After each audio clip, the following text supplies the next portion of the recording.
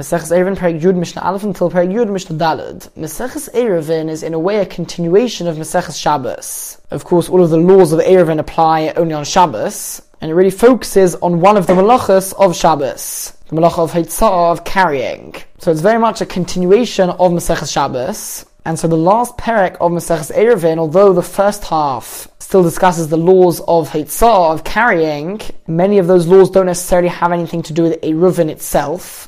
And as we'll see in the second half of the perek, we actually go on to discuss random halachas about Shabbos in general, because really this is the final perek of the 24 parakim of Maseches Shabbos, and now the 10 parakim of Eruvin. So this really just sums up some other halachas which we haven't yet learned. Now there is a machlokes about whether Shabbos is considered Zman Tefillin, or Shabbos lav Zman Tefillin here. Whether Midoraisa, the mitzvah of Tefillin, applies on Shabbos or not. According to one opinion, it does apply on Shabbos. However, Midrabanon, it's forbidden to wear Tefillin on Shabbos in case you come to wear it in a Rishus HaRabim, and then if one of the straps gets torn, or it becomes detached from the Tefillin itself, you might come to take the Tefillin off and carry it in your hands, which would of course be forbidden. You're allowed to wear it in Rishus HaRabim Midoraisa, because you're actually wearing it. Just like you're allowed to wear clothes in Rishus HaRabim, you're also allowed to wear Tefillin in Rishus HaRabim. But we are concerned that you might come to take them off and carry them in your hands, and therefore Midrabanon, one is forbidden to wear Tefillin on Shabbos. According to the second opinion, however, already Midoraisa,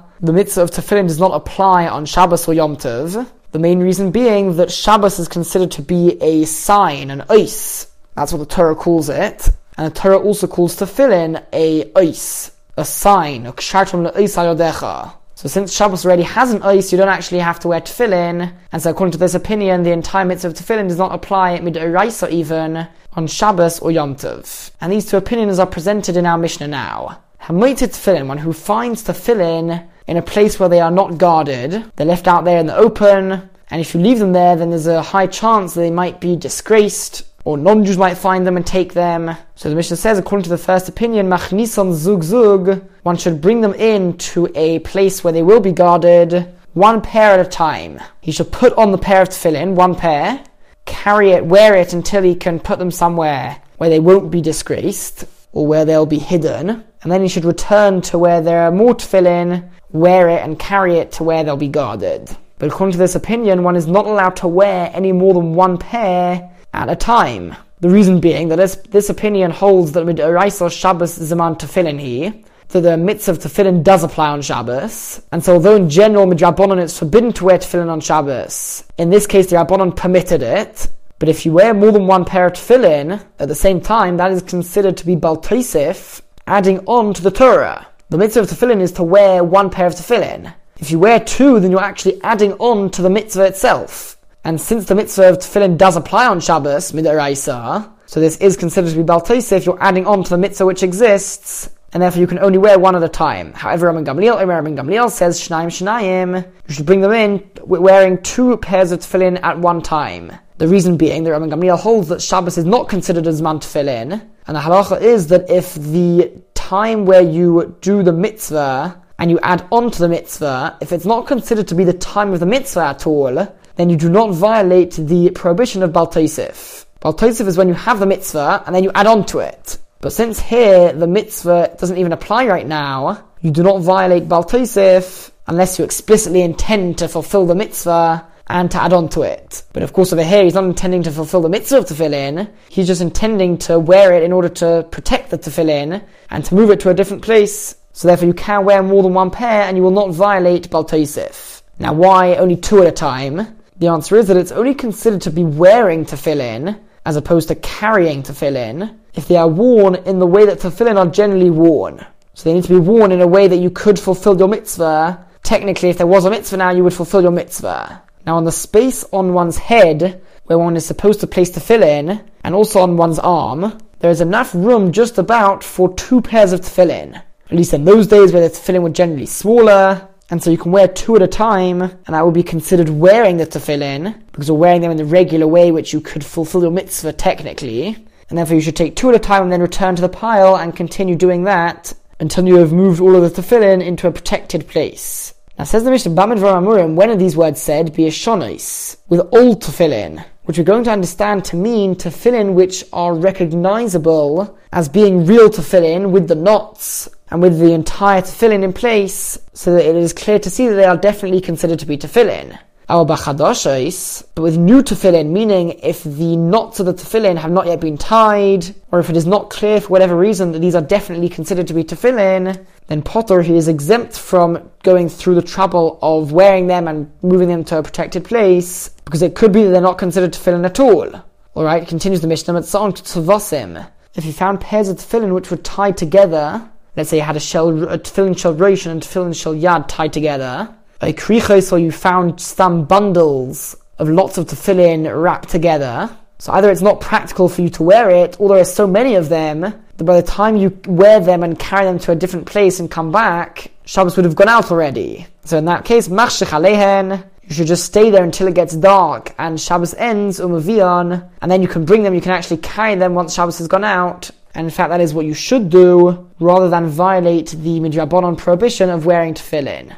Uvasakonan, in a dangerous situation where you're not able to sit by the tefillin, for example, if it is forbidden to wear tefillin, if the non-Jewish nation who is ruling there forbids them to wear tefillin or to keep mitzvahs, so if this person is found guarding the tefillin, it could be very dangerous. And you also can't wear them and move them to a different place, because again, if he is caught doing so, it could be very dangerous. And therefore, Mechasan, he should just cover the tefillin so that they will not be disgraced or found by the non-Jews, or and then go on for himself and leave the tefillin where they are. Now the Gemara explains that according to the opinion of this Mishnah, it's only in a situation where there is danger from the government, from those ruling against keeping mitzvahs, they're allowed to just cover it and leave. But if there is a different danger, if let's say it's dangerous for him to be there, he's afraid of bandits, they might harm him or they might take his things, but on the other hand he's not able to wear them because it's all bundled up. So the Gemara explains that according to the opinion of this Mishnah, he should carry the tefillin for less than 4 amos at a time. And let us explain. Whenever one violates the malacha of Heitza'ah, of carrying on Shabbos, he has to do 3 things. And we learned about this right at the beginning of Maseches Shabbos. And that is, he needs to do an akira, lift up the object. He then needs to do a shinui reshus, changing the domain. That's if he's carrying from a private domain to a public domain, or vice versa. Or when it comes to the malacha of carrying something for 4 amos in a Reshus HaRabim, in a public domain, so then it refers to carrying it for 4 amos. So the first stage is lifting it up, the second stage is carrying it for 4 amos, or changing the domain. That's known as Shinui Reshus. And the third stage is Hanocha, is placing that item down either in the new domain, or 4 amos distance away. Now of course with Rabbanon it's forbidden to do any of that. It's also forbidden to carry it for 2 amos in Reshus HaRabim. However, in this case, since it's dangerous for him to stay there, the Rabbanon allowed him to carry the tefillin for less than 4 amos at a time. So he should lift up the tefillin, the whole pile of tefillin, carry it for, let's say, 2 or 3 amos, and then put it down. And then again, lift it up and move along a bit less than 4 amos, and then put it down. The truth is, he doesn't actually have to put the items down. It's enough that he stops in his place, and if he just stands there, that is considered to be a hanocha. And then when he continues walking again, that will be the akira. Now Mishnah Beis tells us that Rabbi Shimon argues. Rabbi Shimon says that instead of doing it like this, rather there's a different solution which is better, and that is he should give the tefillin to his friend, and then his friend should give it to somebody else. They should create a line of people, and that way he won't need to travel with the tefillin at all. He should just pass it to somebody else, who will then pass it to somebody else, who would then maybe pass it back to him. They would continue walking along, but as long as one person is holding the tefillin, he wouldn't actually walk with them at all. According to Rabbi Shimon, it's better that he do that, because if you have one person carrying it less than 4 amos at a time, it's very easy for him to mistakenly travel a bit more than 4 amos at a time. Or he might forget for a moment, so it's better that you use lots of people there, where he won't actually move at all, he'll just pass it on to the next person in the line. However, according to the Tanna Kamma of the previous Mishnah, he says that it's better that one person be involved in this, and not lots of people, because this is generally forbidden midrabanan. So we don't want lots of people to be doing this, so it's better that only one person do it, and that is the reason for his opinion. So they should do this until they reach the outer courtyard of the city, the nearest place which they can place the tefillin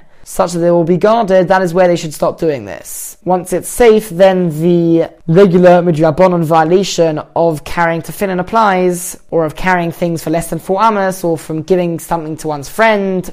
That comes back, and therefore you have to leave the tefillin where you can. Continues Rabbi Shimon, v'chein b'noi. The same applies to somebody's newborn baby son, or daughter, if he has a newborn baby, and let's say he doesn't have it in the field. So in order to get that baby to the city, he should give it to his friend, the friend should give it to somebody else. They should create a line of people carrying the baby, but not actually moving with the baby. Just passing it on to the next person in the line. Afilu meya, even if it takes 100 different people, or you have to pass the baby 100 times, even though in this case you're definitely going to have a crying baby being passed from one person to the other. Nevertheless, Rabbi Shimon still holds in this case that this is a better method as opposed to one person carrying the baby and stopping every other step, because he might come to carry it by mistake for more than 4 amos at a time, as we explained. Alright, continues the Mishnah with an even more lenient opinion. Rabbi Yehuda says, even ideally, it's totally permitted to use this method of Rabbi Shimon. One is allowed to give a barrel of wine to his friend to then pass on to his friend. Even if it ends up being outside of its original tuchum, meaning it ends up being more than 2,000 amos away from where it began. And the Gemara explains we're discussing an item which is hefker. It's ownerless, or at least it was ownerless when Shabbos came in. And according to Rabbi Yehuda, an ownerless item does not have a tuchum at all. And because of that, as long as you use different people, you could pass it on and on and on, even past 2,000 amos away from where it began. However, the Chacham said to him, this item is not allowed to go further than the distance which its owners would be able to go. Meaning we look at it as if it had an owner, and that its mokum hashavisa is where it began when Shabbos came in, and so it cannot be taken further than 2,000 amos away from there, even if it's done by different people handing it to another person. Mishnah Gimel, if somebody was reading a scroll on an iskupa, which is some sort of raised platform at the entrance of the house, or in this case at the entrance of the courtyard, and we're discussing a platform which is less than 10 tefachim high, but the area on top is at least 4 by 4 tefachim. So this platform has the status of a karmelis, so it's forbidden with Rabbanon to carry from there into a public or private domain. So somebody was reading a scroll which is wrapped around a stick or something, and as he is reading it, the scroll rolls out of his hand, and although he's still holding one end of the scroll, it rolls out so that now it is dangling down into the public domain. It's not touching the ground of the public domain, but lots of the scroll is now in the airspace of the Rosh Hashanah, although he is holding the other end. Says the Mishnah, he is allowed to roll it back towards him, since anyway it has not had a hanocha, it hasn't been placed down in the Rosh Hashanah, and also he's anyway holding one end of it, so he is allowed to roll it back towards him. The point of the Mishnah is we are not concerned that he might come in the future to carry things from a public domain into a karmelis, since anyway, even if he does come to do that, it's only forbidden with Rabbanon. Now what happens if he was reading this scroll on the top of a roof, and this was at least 10 tefachim high, 4 by 4 tefachim, and therefore it has the status of a Rishus HaYochid, a private domain, and it is forbidden mid'oraisa to carry from a private domain into a public domain, or vice versa. So if he's reading on top of the private domain, and then the scroll, one end of the scroll, it rolls away from his hand towards the public domain, it's now dangling in the airspace with one end of it still in his hand. So the Mishnah says, up until it reaches within 10 tefachim of the ground of the Rosh Hashanah, he's allowed to roll it back towards him. Meaning if the scroll doesn't roll all the way to the ground, and the furthest it gets is still above 10 tefachim from the ground, so then it's not considered to be in the Rosh Hashanah at all, because the Rosh Hashanah only goes up to a height of 10 tefachim. If it's above 10 tefachim, it's known as a mokim p'tur, a totally exempt area in which you are allowed to carry from there into other domains. Okay, what happens if if it rolled enough that it's now within 10 tefachim of the Rosh Hashanah's ground, so then it is in the Rosh Hashanah, so you can't just roll it back into the Rosh Hashanah, because although there was no hanocha in the Rosh Hashanah, so you wouldn't actually be violating a melacha mid'oraisa, nevertheless, since at the end of the day you would be transferring something from a Rosh Hashanah into a Rosh Hashanah, it is forbidden mid'Rabbanon to do so, but you shouldn't just leave it there, because it's considered a disgrace to the Sefer to whatever scroll it is to just leave it there dangling. So what you should do is Hovcha Aksav, you should turn it over so that the part, the side where the writing is written should be facing the wall, as opposed to just be facing out into the open. Now it should be noted that the Gemara explains that the case we're talking about is although the scroll did not reach the ground, it did actually land on a sort of slanted wall. So it did actually have a hanacha in the Rosh Hashanah. Now rolling it back towards him would still not be a malacha mid'oraisa, since at the end of the day he was still holding it all along. So it's not considered to be a real hanacha. But since it did land in the Rosh Hashanah, it is considered very similar to the malacha mid'oraisa, and therefore it is forbidden midrabanan to roll it back to you. Now, if the scroll was left dangling totally, and it did not land even on a slanted wall, so then the Rabbanan hold that even if it's within 10 tefachim of the ground, you are allowed to roll it back to you, since people will not confuse this with the malacha mid'oraisa. However, if it is within 3 tefachim of the Rosh Hashanah ground, then it is forbidden to roll the scroll back. And the reason for this is because there is a concept known as lovud. Lovud is a halacha Moshe Sinai. It's a tradition which has been passed down since Moshe at Har Sinai, which states that if something is within 3 tefachim of another object, then we view it as if they are touching and connected to each other. And the gap in between them, we view it as if there's no gap in between them. So in this case, if something rolled and it's within 3 tefachim of the Rosh Hashanah ground, according to the first opinion of the Mishnah at least, we view it as if it is actually touching the ground, and that it did have a hanacha. So although again you have not done a melach mid'oraisa, because you're still holding on to the item, nevertheless, you are not allowed to roll it back to you because it is very similar to a melach mid'oraisa, according to this opinion. However, Rabbi Yehuda says, even if it is removed from the ground only by the distance of a needle, so it's within 3 tefachim of the ground, even in that case, you are allowed to roll it back to you on Shabbos, because lovud is not a strong enough concept to view it as if this literally landed. At the end of the day, the item was not placed at rest. Even if you view it as if it's sort of touching the ground, you still cannot consider it to be at rest, and therefore it is permitted to roll it back to you. Alright, now the last opinion, Rabbi Shimon says, even if it did actually reach the ground itself, you are still allowed to roll it back to you, and in fact you should do so, because none of the midrabanan prohibitions of Shabbos stand and override the honor which must be given to holy scrolls. So since it is not considered honorable to leave them dangling there, according to Rabbi Shimon, one should roll it back, and the rabbinic prohibitions would not apply in that case. The next few Mishnayos discuss different activities which one is or isn't allowed to do whilst standing in one domain and doing it in the other domain. As we will see now, Ziz Shlifnei Chaloin, a windowsill which is in front of a window, and we're talking about a windowsill which is above 10 tefachim, so it sticks out of a Rishus HaYachid and it's above a Rishus HaRabim. Now, as we learned before, Rishus HaRabim only goes up to a height of 10 tefachim. So this is above 10 tefachim, so it's not actually in the Rishus HaRabim. And because of that,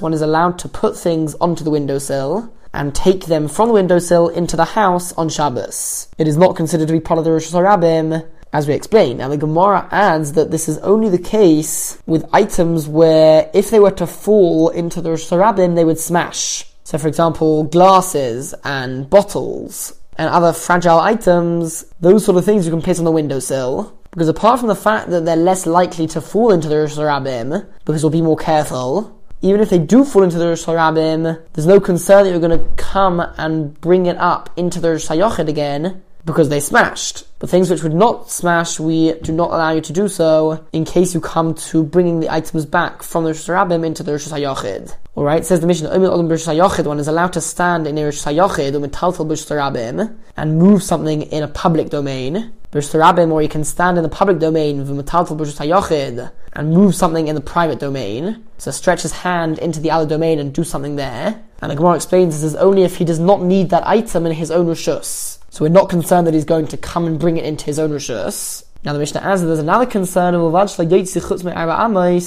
long as he does not move it for more than 4 amas. And this is referring to the case where he is standing in a Rishus HaYachid and moving something in a Rishus HaRabim. Just like when you are in the Rishus HaRabim, you're not allowed to carry something for 4 amas. So too in this case, you're not allowed to move the item for 4 amas in a Rishus HaRabim. So though you are allowed to move it, you need to be careful not to move it for more than 4 amas, which would be a melacha mid'oraisa.